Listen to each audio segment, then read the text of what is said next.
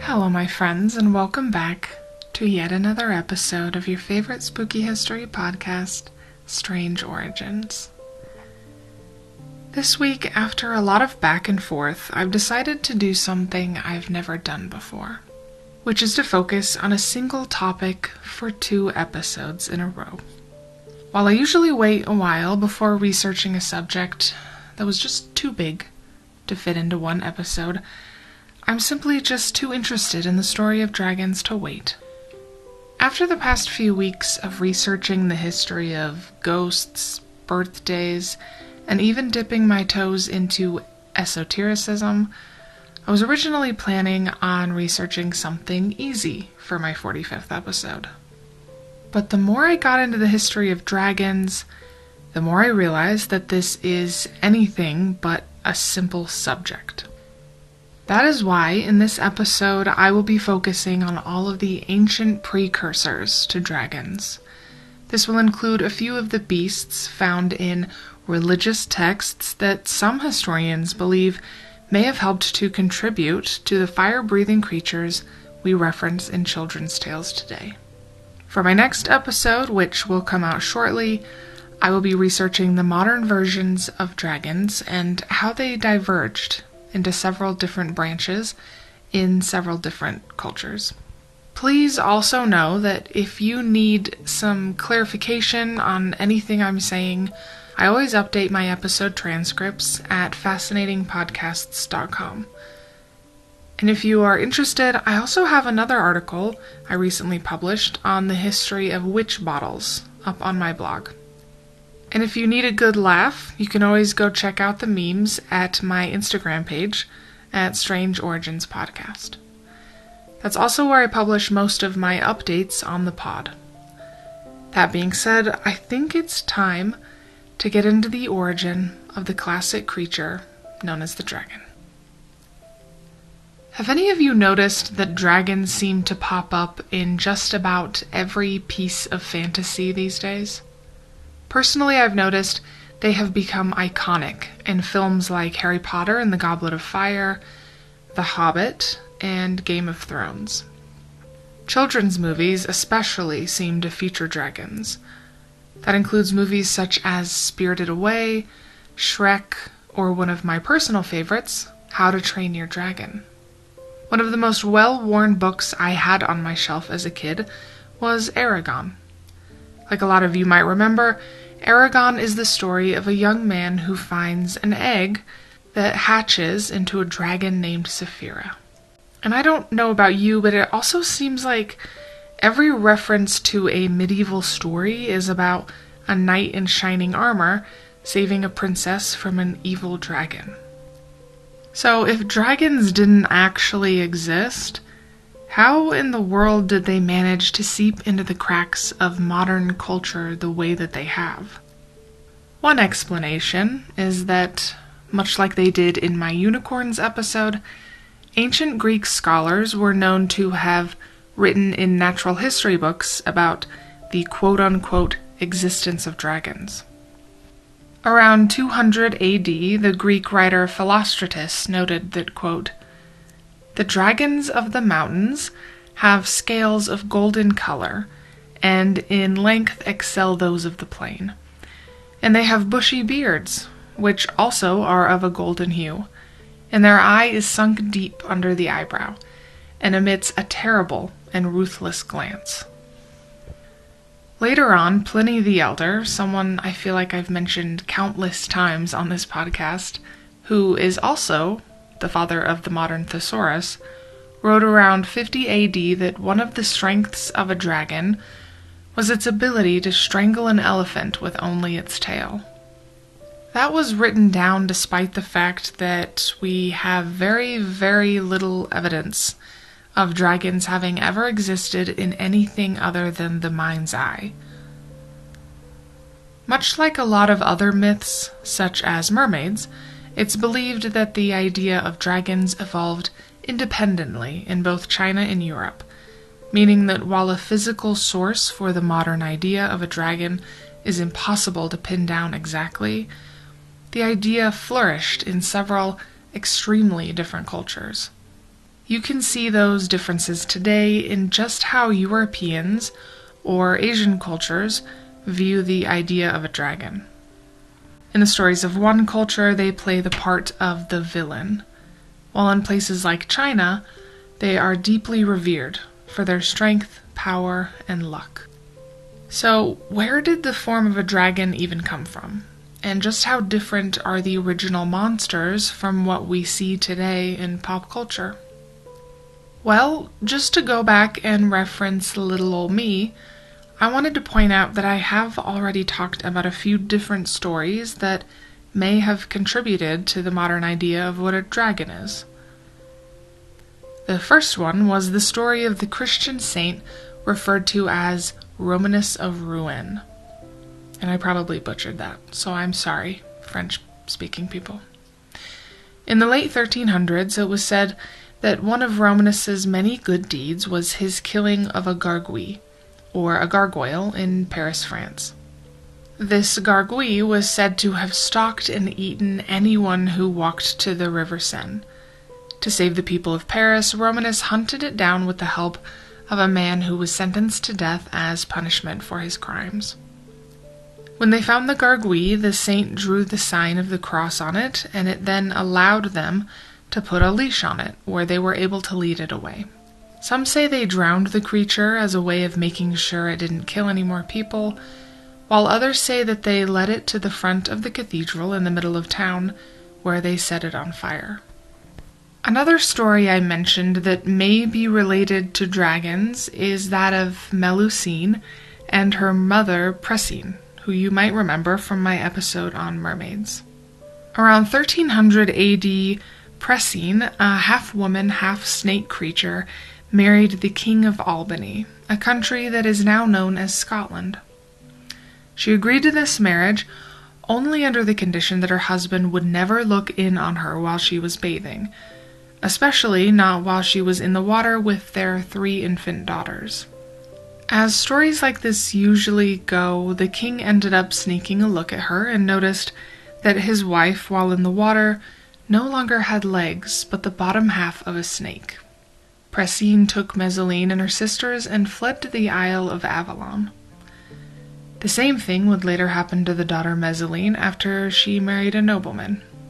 Something else that is mentioned in some versions of the stories is that these women were able to escape their husbands so quickly because of their ability to shapeshift into creatures with wings.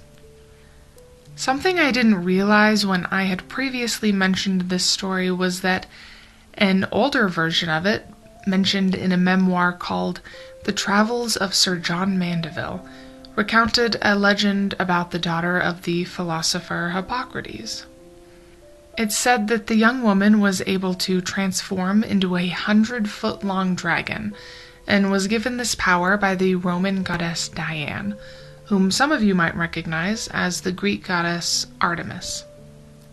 The dragon woman lived in an old castle and was known for only coming out 3 times a year, while the legend stated that she would only be turned back into a human woman if a knight kissed her while in dragon form. It seemed that the 2 knights who decided to attempt the quest ran away from her when they saw just how hideous she looked. The woman did end up getting the last laugh, though, as she threw one of the knights off the edge of a cliff and into the sea. While those stories are a great introduction to the idea of a dragon, they definitely weren't the first mention of a dragon in history. While it took a lot of research for me to pinpoint, I have to say that there are a few different stories or objects that we can point to today as possibly being where the idea of a dragon began, or at least became popularized or mythologized. As for physical evidence of a belief in dragons, I did find a reference and the oldest object at the British Library. It was dated with the help of NASA and found to be more than 3,000 years old. The object is a bone referred to as a Chinese oracle dragon bone. On one side of the bone is carved an account of a lunar eclipse, and NASA was able to date it as happening between 948 and 1130 on December 27th of 1192 BC, which is a pretty impressive dating in my opinion. These dragon bones were later found to be either ox bone or turtle shells, and were wide enough for people to be able to write on them. They were used as a way for diviners to ask questions of deities by writing on the outside of the bone. After they applied heat to the bone, it would crack in half, and by looking at the patterns on the insides of the bones, they were then apparently able to read the images that were on the inside, much like people do today with tea leaf readings. Something interesting about these bones is that they were often dug up by villagers later on and ground up as a poultice to be used as a treatment for malaria. That means that these bones, with their inscriptions, are pretty hard to find today. In 1986, it was also discovered through an archaeological dig in Puyand that there was a burial art that included the image of a dragon. They dated the burial art to about 6,400 years of age and were made of pieces made out of clamshells. On one side of the burial there was a depiction of a tiger, and on the other side what seems to be a dragon. This clamshell piece was aptly named by the archaeologists as the first Chinese dragon. In literature, one of the first mentions of a dragon-like creature was in one of 4 ancient Hindu texts called the Rig Veda.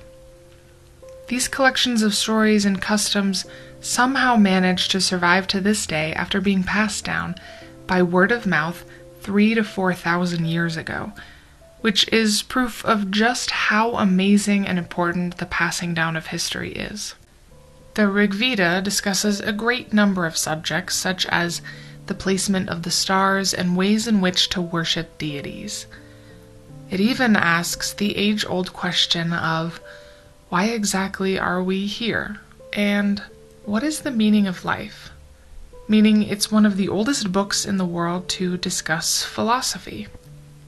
In the Rig Veda, and I'm sorry, but there will probably be a bunch of butchered pronunciations in this episode, there is a story about a creature called Vritra. While it's unclear as to whether Vritra is a snake, a demon, or a dragon, it is known that Vritra was thought to symbolize droughts, evil, and chaos, which seems to be a lasting theme of dragons. One reason Vritra is seen as so evil is that it appears as a human-like serpent that blocks rivers and causes famine. A deity named Indra, who much like the Greek god Zeus was associated with the sky and thunderbolts, went on to defeat Vritra in a dramatic battle, to say the least. This earned him the nickname of, quote, the slayer of the firstborn of dragons. And I don't know about you, but I would love that nickname. In Mesopotamia, a resident god by the name of Marduk was linked with the city of Babylon. One of the reasons Marduk, who was associated with justice, fairness, healing, and magic, was so famous was the myth that he fought a draconic goddess by the name of Tiamat in a battle that led to the creation of Earth and also the humans that live here. He accomplished the task by shooting Tiamat and splitting her in half. From her eyes sprang the major rivers that are today known as the Tigris and Euphrates. Also from her tail was formed the Milky Way galaxy. From her body, Marduk also created the heavens. So, as you can imagine, Tiamat was an extremely large being. His reasoning for creating humans was so that they would do the work that the gods simply didn't want to do. With all of that free time, they could instead focus on the other, more philosophical questions of the universe. Something interesting I didn't know before is that the temple dedicated to Marduk was believed to have later been used as a template for the Tower of Babel in the Bible. If you guys aren't familiar with the biblical tale, the Tower of Babel is the structure built by the generations that survived the Great Flood, and who decided to build a tower that could reach heaven.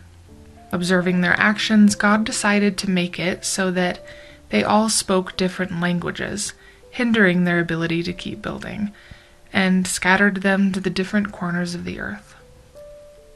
Another reason Marduk was strongly associated with dragons is that he also had a pet by the name of Mushusu. While it's said he was a snake creature, the early formings of a dragon can be seen in his physical description. Mushusu was known to have the hind legs and talons of an eagle, the forearms of a lion, a very long neck and tail, a head with horns, and a snake-like tongue. He's also known for being covered in scales, much like a modern dragon is. There's not a lot known about Mushusu or why he's linked to Marduk exactly, but you can still see his iconic form on the world-famous blue Ishtar Gates of Babylon, located in Iraq. Along with the fictional Mushusu, the beautiful gates made out of glazed brick also depict real-life creatures such as lions and bulls. It's said in certain religious texts that the prophet Daniel killed a dragon named Bel, who, quote, the Babylonians revered. Some historians believe that Bel was actually Mushusu. Daniel did this by feeding the dragon, quote, cakes of pitch, fat, and hair, which then caused him to burst open, and which sounds like the worst death imaginable. Going back to my earlier story, if you've ever played Dungeons & Dragons, you might recognize Tiamat as the mother of all evil dragons. As a lot of fantasy does, the namesake is pretty accurate to its source of inspiration. While it's a pretty hotly debated topic among historians, it's believed by some that Tiamat is the mother of a lot of different scaly mythological beasts, including dragons, serpents, scorpion men, and even mermaids. That's probably why the origin of dragons is so hard to pinpoint and shares a lot of history with similar monsters. Lastly, I thought I would bring up the tongue twister of Iranian Zoroastrianism. If you didn't know, Zoroastrianism is known as being the oldest religion in the world, and in its mythology, dragons were thought of as being more demonic and therefore spiritual, as opposed to being real-life creatures. Much like in my episode on angels, it's pretty difficult to imagine what something like the resident dragon of Zoroastrianism would look like exactly. In the Zoroastrian text known as the Avesta, the dragon's name is known as Zahak the Shoulder Snake, but it was also called different names through the years, so it's difficult to give a perfect description of the creature. He's described as being a sorcerer who ruled with the help of demons and had 3 mouths, 6 eyes, and 3 heads.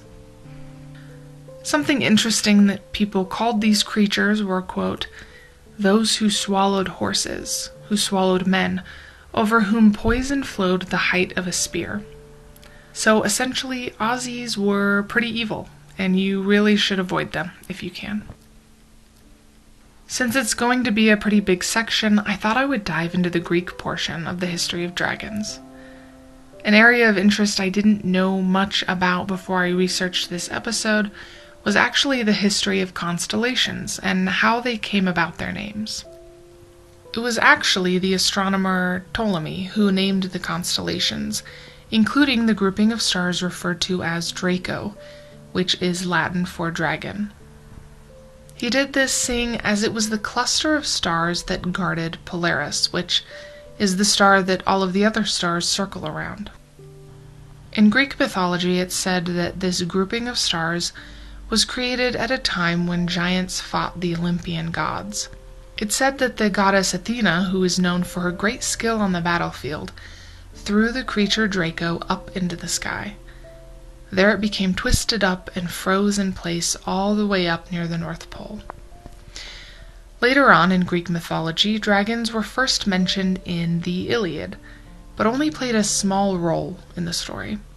Featured is the description of a blue three-headed dragon on the armor of King Agamemnon. This emblem is pretty reminiscent, too, of the way that the Norse used to have dragons carved on the front of their boats to symbolize their bravery and strength. One of the bigger Greek myths involving a dragon is the story of the hero Hercules, who's told to complete 12 impossible tasks. One of those tasks was to steal golden apples from a special grove. In one version of this labor, Hercules had to kill a 10-headed dragon with a bow and arrow, which was previously thought to be an impossible task to accomplish.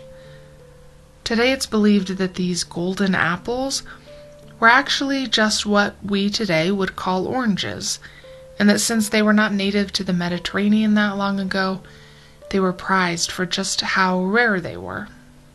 Today the botanical name for citrus fruits is called Hesperidoids, in reference to the nymphs that helped to guard the golden apples, but who were also sometimes caught picking the fruit for themselves. Other than those stories, there are two major ancient Greek tales that feature dragons pretty prominently. The first is about a Phoenician prince called Cadmus. Something interesting about Cadmus is that he was said to be the founder of the city of Thebes. The story is complicated, as most ancient Greek stories are, and it involved several kidnappings and even the appearance of a special cow leading up to the part that involves dragons. But what's important is that two of Cadmus's men were killed by a water spirit that is referred to as a Lernaean Hydra. You might remember the Hydra from the story of Hercules. I most vividly remembered it from the Disney animated film, where Hercules cuts off its head only to have several more grow back in place. What was also so dangerous about hydras was that they were extremely poisonous.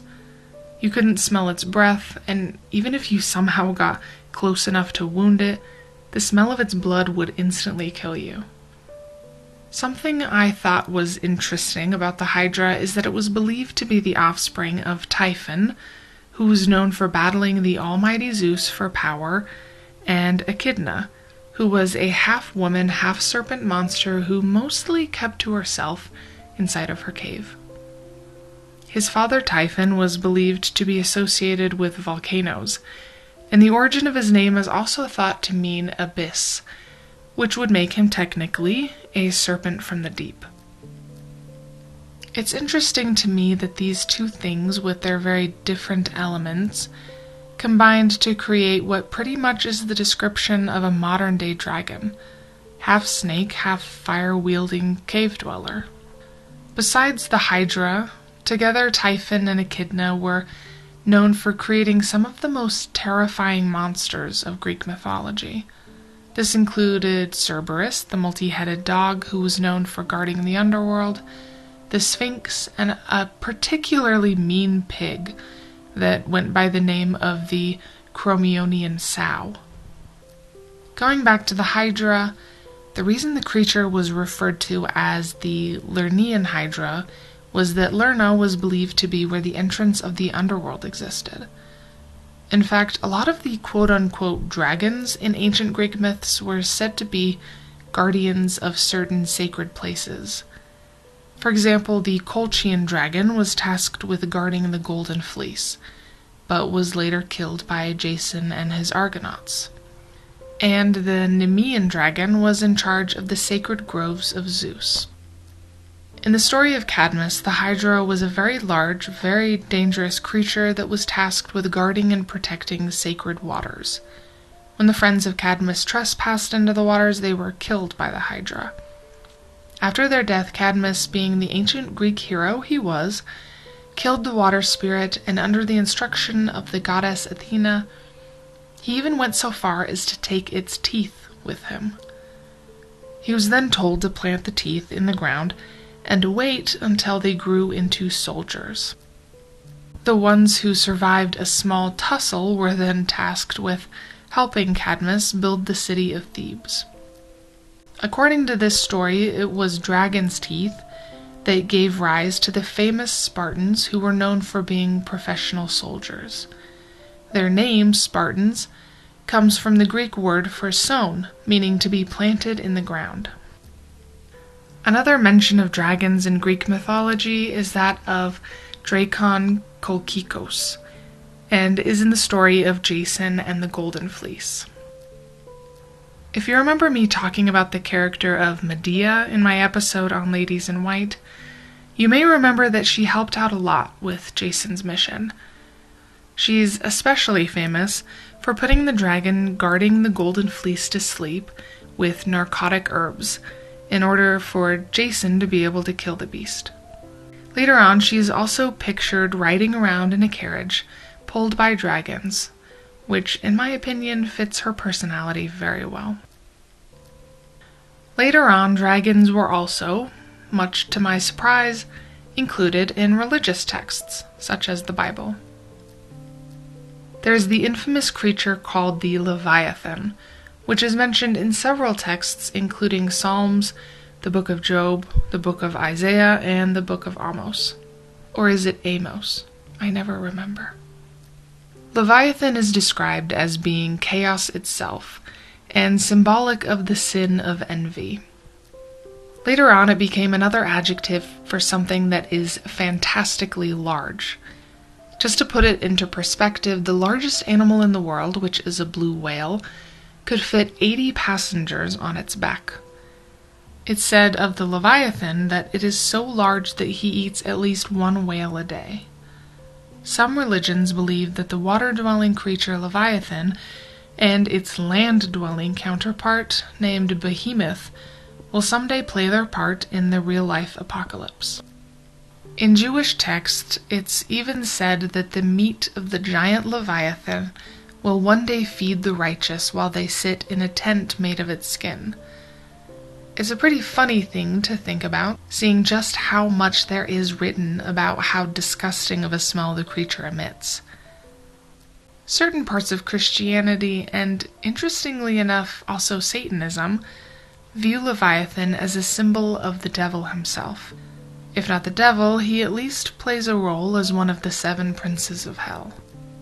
In Job 41, 1-34 of the Hebrew Bible, it said that the Leviathan could exhale fire and smoke, and that his skin is tough and impenetrable, which might have been the beginning of the association between dragons and fire breathing.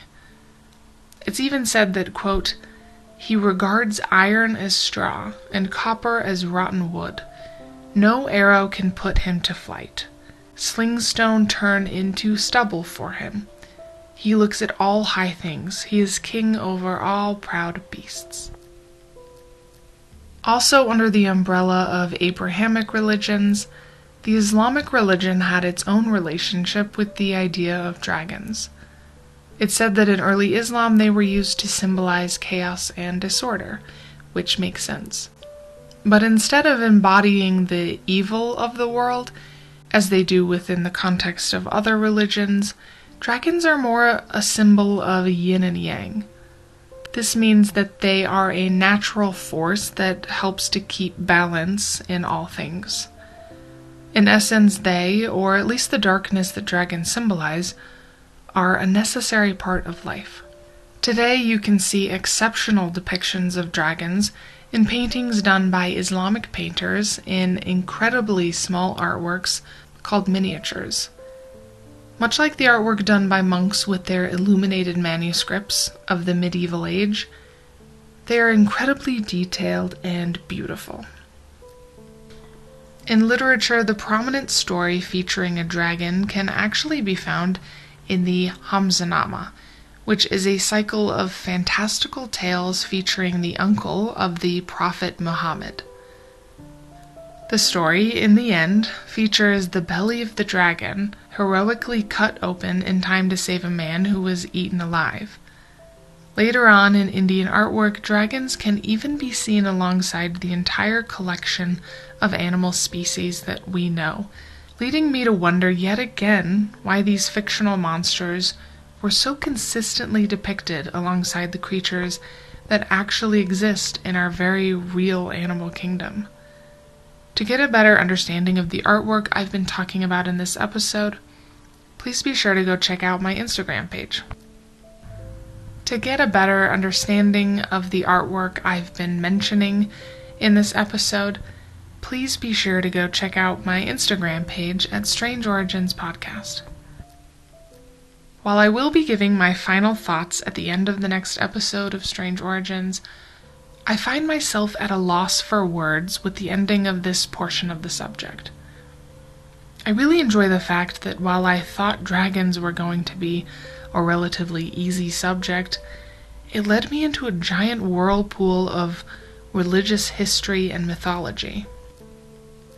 While today dragons are pretty classic, and I feel as if any of us could draw one on a paper napkin in a pinch if we needed to, it's incredible just how little they grew from. There's not a lot of information out there about the beginnings of dragons, but it seems nonetheless that they were born from royal blood and were created from the largest and most fearsome religious and mythological creatures, such as the Hydra and the Leviathan.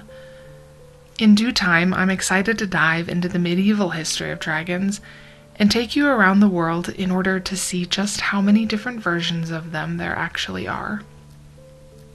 For now, though, I can tell you one thing. The dragons of centuries past held a substantial amount of power, and because of that, they deeply influenced the way we tell stories to this day. Even the classic storytelling mold of good versus evil that seems to be a plot of just about every Hollywood movie ever made was shaped with the help of dragons. After researching their earlier history and their association with religious demons, I'm starting to believe that they are the animal we created in order to symbolize our fear of the moral and spiritual unknown. A fantastic quote I read about dragons, which is from the author David Whitland, goes as follows.